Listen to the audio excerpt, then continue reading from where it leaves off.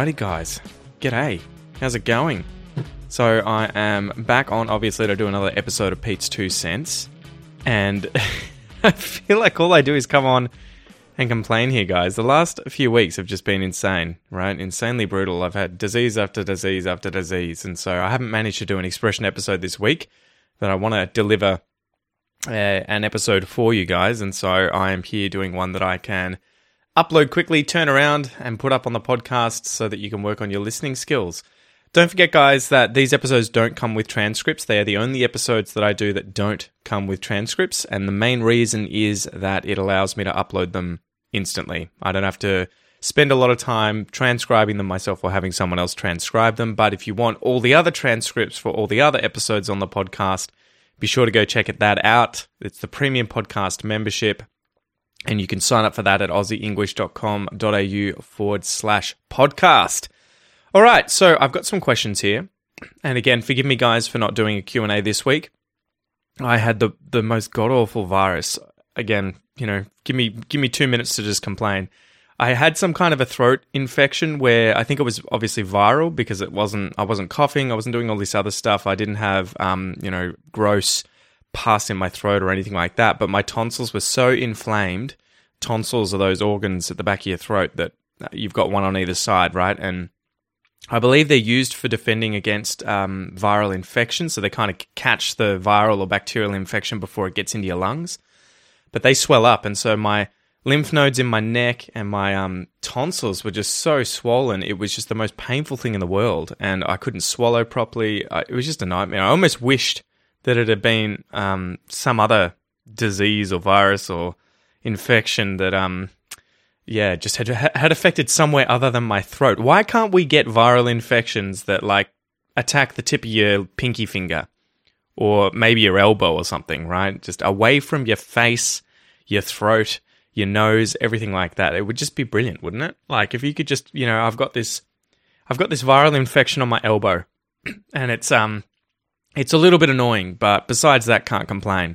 So anyway, yeah, that was fun. Voice was gone, couldn't speak properly, couldn't swallow.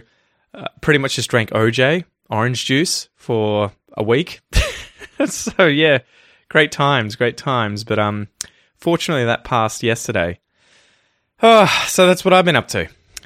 Anyway, let's get into today's questions. Okay, is there a famous waterfall in Australia? This comes from Alex.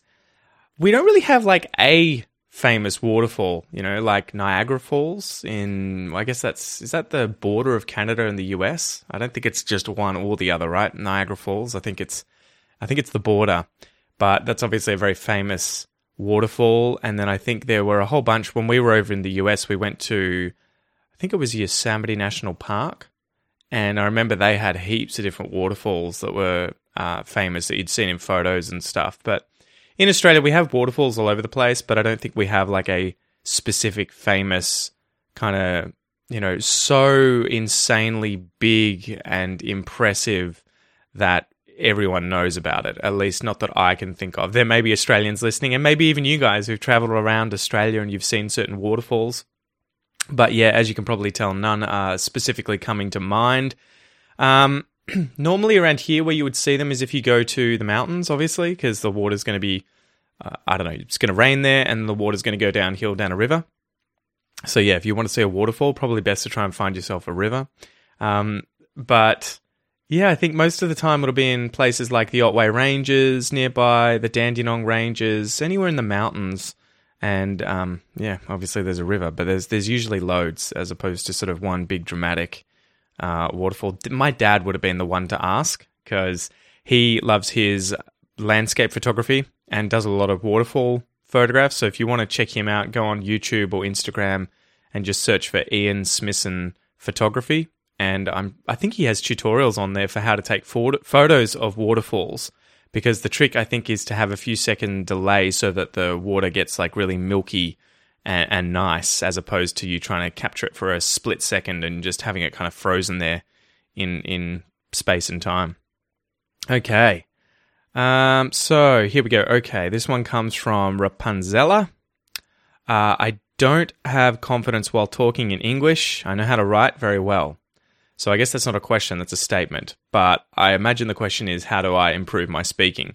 It sounds like another one of these, and I get these quite a lot from you guys, so I'm sorry if it's me being a broken record and repeating, but the trick is that you obviously need to talk more, so you need to find reasons to talk more. You know, if you don't practice a certain skill or task, then you're not going to develop confidence in order to perform that skill or task well, right? So usually confidence is developed as a result of practice, and that's going to lead you to being prepared when having to do a certain thing, right? Whatever that may be. Painting a house, it could be skiing down a mountain, but it could also be having a conversation in a foreign language like English. And so if you don't practice that thing actively, like actively speaking, right? You can read a lot, you can write a lot, you can listen to a lot of audio, but if at the end of the day you're not actually practicing the speaking component, you're not going to develop the confidence in that area because you haven't practiced it. So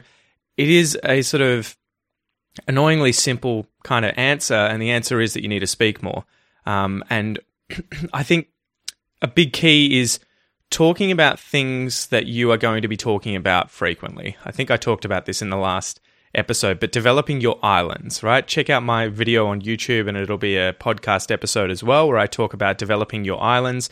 The basic concept here is that you want to develop fluency, vocabulary, expressions, collocations, everything like that around topics that are directly related to your life that you are going to talk about more frequently than other topics, right? So for me personally, you know, if someone came up to me and said, I want to talk to you about, I don't know, some type of obscure chemistry, one, I'm not going to have the knowledge to talk about it, but two, I'm not going to have the vocab to talk about it. So they're going to, even if I did have the knowledge about the thing, assuming you can have the knowledge about it without the vocab, if they were to bring up all of these words and phrases and stuff that I wasn't familiar with, even in English, I'm not going to be able to have a conversation with them. I'm not going to be confident to have a conversation with them about this thing because I'm not going to know what these terms are. I'm not going to understand it. So it's not relevant to my daily life, right? So I haven't practiced it. It's got nothing to do with my life. A good example might be at the moment with plants. You guys might know that I started getting into house plants, and I started learning all these species names and different genus names and the families of plants that I'm interested in. And so I'm using these words now all the time, but originally I had no idea what they were, right? What's a monstera? What's Monstera deliciosa compared to Monstera adansonii? What is a philodendron? What is a begonia? You know, all these different types of plants and these different words. What does it mean when someone says they're air layering a plant, right? Or, you know, repotting a plant, potting up a plant, all that sort of stuff. So I had to kind of learn all this vocab from exposure and practice it in order to then be able to confidently have a conversation using these phrases. And I'm a native speaker, right? But this area of English I had never used before. I had never really delved into the world of botany and plants and indoor house plants ever before. And so I had to suddenly learn it. And now it's funny because I find myself wanting to talk about indoor house plants with my family and my friends and everything. And a lot of the time I have to define all of these phrases that I'm using because for me now it's common knowledge. I know what I'm talking about, and people who are houseplant enthusiasts or botanists or whatever are going to know what I'm talking about, and they can have a conversation with me.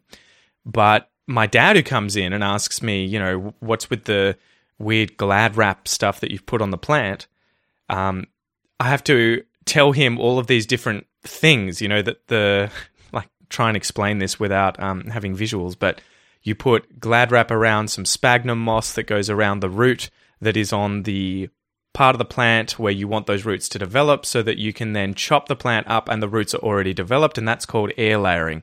So, you know, it is really interesting that originally I would have had zero confidence having a conversation about this sort of stuff at the beginning, but now that I've learned all about it and everything, and it's become an island for me. I have worked on it. I've learned about all of these phrases and expressions and everything related to it, so I can now have a conversation about it with other people confidently.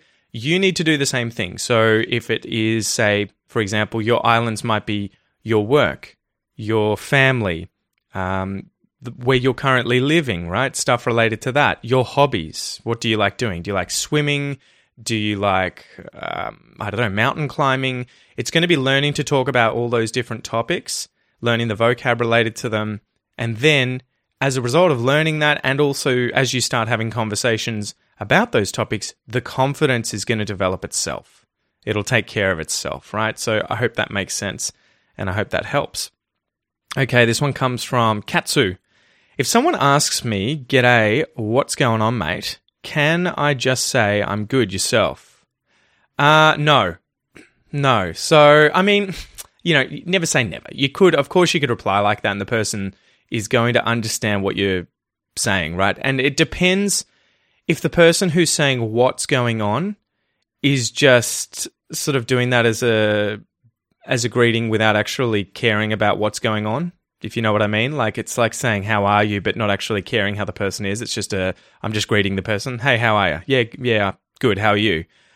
So, yeah, you could do it. The issue here is that because it's a what greeting, they've used the word what here. Usually you're not going to describe how you are because it's not a how greeting. Does that make sense? So when someone uses a what greeting, what are you doing? What's going on? What's up? You're usually going to reply with a noun because the word what, the question word what, is asking for, I guess, in the answer, a noun. Like, what is that? You don't say, "It's good." You would say, "It's my phone. It's a rat. It's a thing. It's an item. It's an object. It's a noun." If someone gives you a how greeting, so "How's it going?" that is when you're going to reply with an adjective like good, right? Describing how you are. So, "How are you going?" "I'm good." "I'm bad." "I'm so-so." "Yeah, I'm okay." "I'm all right."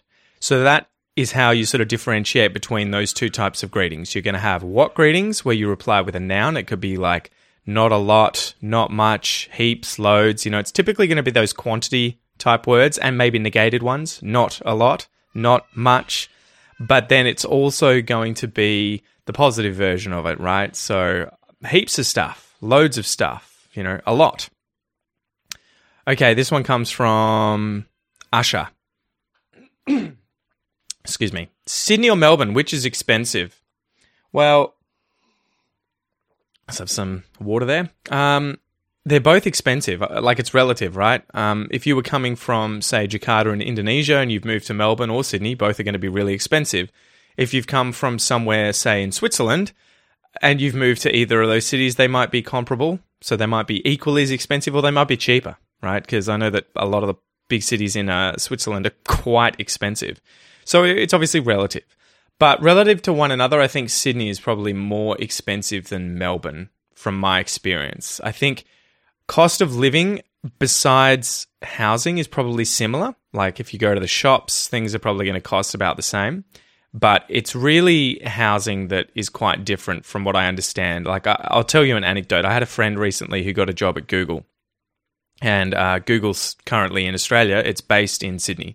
So he had to move to Sydney, and he thought, okay, I'm paying $550 a week for rent in Melbourne for a house that we've got, or an apartment, whatever it was that he had. And he was like, well, we're going to Sydney. It's going to be a little more expensive, so I might lash out another $100 a week, turn it into $650 a week, and we'll hopefully get somewhere that's equally as nice. Boy, was he in for a surprise. Boy, was he in for a surprise. When he got to Sydney, he couldn't find anything for a comparable quality of living arrangement for anywhere near what he was paying in Melbourne. So he ended up, I think, having to pay $1,100 a week. So $4,400 a month, give or take, in order to get what he described as a crack den, right? A crack den is a dingy house where people go to do drugs, right? Crack, the drug, which is crystal cocaine. And so it's kind of a euphemism that's used to say that a house is very bad.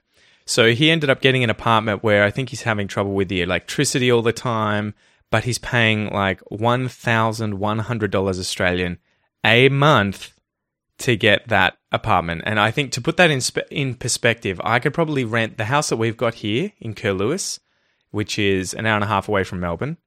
It's near Geelong. We're paying $450 a week. So if we were to pay $1,100 a week, we could get 2.5 houses worth. And that would be 10 rooms, right? Which is ridiculous. It's ridiculous. So yeah, Sydney is insane, apparently. He was like, I can't believe I'm working at Google. I'm on a very good wage. You know, I earn a lot of money now, but the majority of that wage is now used to pay for my living in this apartment that I would definitely not be living in if I was in Melbourne. So yeah, that put things in perspective, and I was just like, it's just shocking, right? It's just insane that I can't imagine living somewhere where like that's my wife's recently gone back to work, and that would be, you know, that would be all of her wage and more just spent on, in fact, probably like, you know, almost 2 times her wage spent on rent. Just crazy. All right, so this question comes from Ali. He says, hi, what's the most usual way to start a conversation with new people? Well, I think this is, you know, obviously context dependent. It's going to depend on where you currently are with the person. You know, like, are you at a bus stop? Are you at a party? Are you at work? It's going to depend, you know, on that. Usually people are going to strike up a conversation, and you can think about this in your native language. You know, what would you say in your native language to strike up a conversation with someone that you didn't know, but, you know, you're in the same location and perhaps you're expected to talk to one another? What would you talk about? Usually it's going to be a surrounding thing, right? So like, I remember when I used to get the tram or the train when I was living in Melbourne, and you would be sitting next to someone, or you would be, I don't know, waiting at the same bus stop or tram stop for the bus or the tram, and there was someone there, you would probably talk about your surroundings. You know, is it a beautiful day? Is it a horrible day? And this is that cliche of, you know, I think the Brits and Australians talking about the weather quite a lot to make small talk, because it's something that, you know, everyone can effectively talk about the weather. You can just look around you and you can see, is it nice? Is it bad? And you can start from there. A lot of the time, though, I remember I would just say, how's your day going? Right? If there was some kind of, you know, imagine I was on the train and someone sat down next to me and I thought, this person looks like a nice person. I'll just try striking up a conversation. I might just be like, oh, how's your day been? You know, what have you been up to today? Are you doing all right? And then you just see how they respond, obviously. And if they respond positively and they're like, you know, it's been a pretty average day, but all things considered, blah, blah, blah, blah, blah. They just start talking about it. And you can tell they're an open kind of person and they're not worried about being open with you, which is amazing when it happens, right? It's so nice to meet people that are just open and honest and sort of willing to have conversations with people they've just met. I absolutely love when that happens. It's almost like you've been old friends for a long time, but you've only just met that person. I love when that happens. But yeah, you obviously need to just see how they respond. Do they look like they want to have a conversation? Are they happy? Are they open? Are they giving you sort of longer, more complicated answers? Or are they being very short and kind of introverted and looking into themselves and not giving you good eye contact and everything like that? You know, in which case, perhaps just be like, okay, and, you know, leave the conversation. But typically, that's the kind of thing I would do. I would have a look at my surroundings. You know, what is there that we could potentially both talk about? You know, oh, that was funny. Did you see that dog that just walked past? Or like, what was that guy wearing? Did you see that? He was wearing like some kind of weird pink dress hat thing. I don't know. It was crazy. So that sort of stuff is a great way. And then obviously just working out from their responses. Do they look like they're trying to continue the conversation? Do they look like they're the kind of person, or they sound like the kind of person who wants to continue this conversation? Okay. Here's a good one. This one comes from Howard, and I might leave this as the last question for today because I can hear my kids in the background, guys, and I think I'm going to have to go and give them some food shortly. So this one comes from Howard. He says, can I learn English with the newspaper? Definitely, mate. Definitely. Of course, you can learn English with any kind of reading material. The basic thing is to be aware that the English you're going to experience in the newspaper is going to be journalistic English. And obviously, you just want to make sure that you're reading things that are interesting, right? And perhaps that are as closely related to your life as possible or your interests. so that the vocab you're learning is relevant to you, right? This goes back to talking about building your islands. So if you're someone who, for instance, is, I don't know, imagine you're a biologist, you're interested in animals, you just love the natural, wildlife. It might make sense to open up a newspaper and try and read articles about the environment. You could find things in there about deforestation or climate change or bringing the thylacine back from extinction, trying to clone that. So I would be opening the newspaper and just looking for articles that are, one, relevant to you, like they're about topics you're passionate about or that you are somehow involved in, and two, that you're inherently interested in. So it may not necessarily be something you're involved in or that you work in or whatever, but if you're interested in, say, I don't know, an article about the royal family in England or about anthropology in ancient Mesopotamia, whatever it is, then obviously read that article, because when you're interested in something, you're much more likely to absorb what you're reading, right? As opposed to if you were reading something, I don't know, incredibly boring, how to open a bank account in Israel or something, because I'm sure that's a common type of article that they put in the newspaper. But you know what I mean, right? Like if it's something that's really boring, you're probably going to sort of skip over it and not absorb it. I don't know if you guys have had those moments where your mind wanders whilst you read something and you realize you've read the same paragraph like 4 or 5 times and you don't know anything of what's just been said, but you're like, I've literally read the same thing a dozen times and none of it is sticking in my head. That happens all the time to me. But yeah, it would be open up a newspaper, flick through, there's going to be loads of articles, and just try and find 1 or 2 that are really interesting. Maybe read them multiple times and then, highlight the words or the vocab or expressions that you find interesting, and try and remember them, try and use them, ask people what they mean, write them down, look them up, everything like that. I definitely think it can help.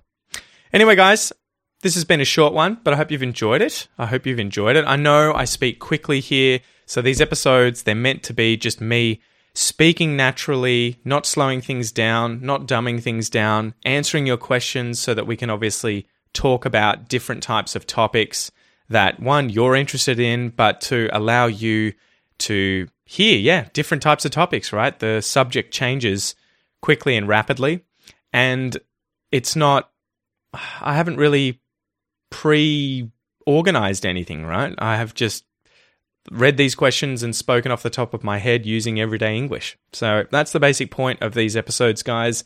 I hope you enjoy them. I guess lastly, I hope you haven't been minding the ads on the podcast as well. They have really helped out financially. They're bringing in a bit of extra money, so that's really good. Hopefully I can use that to channel that back into Aussie English and keep making things bigger and better. And hopefully it allows you to hear about other podcasts that you might enjoy listening to. And if not, hopefully it's just you get a chance to hear different accents, men, women of different ages. I've heard them from Australia, from Great Britain, from America in the different ads that get played. So if nothing else, hopefully it's just a nice little bit of audio in the middle of the episode that you can listen to quickly and helps you learn to understand other accents out there as well. So with that, guys, thank you so much for joining me. I'll be back soon, and I wish you guys all the best. See ya.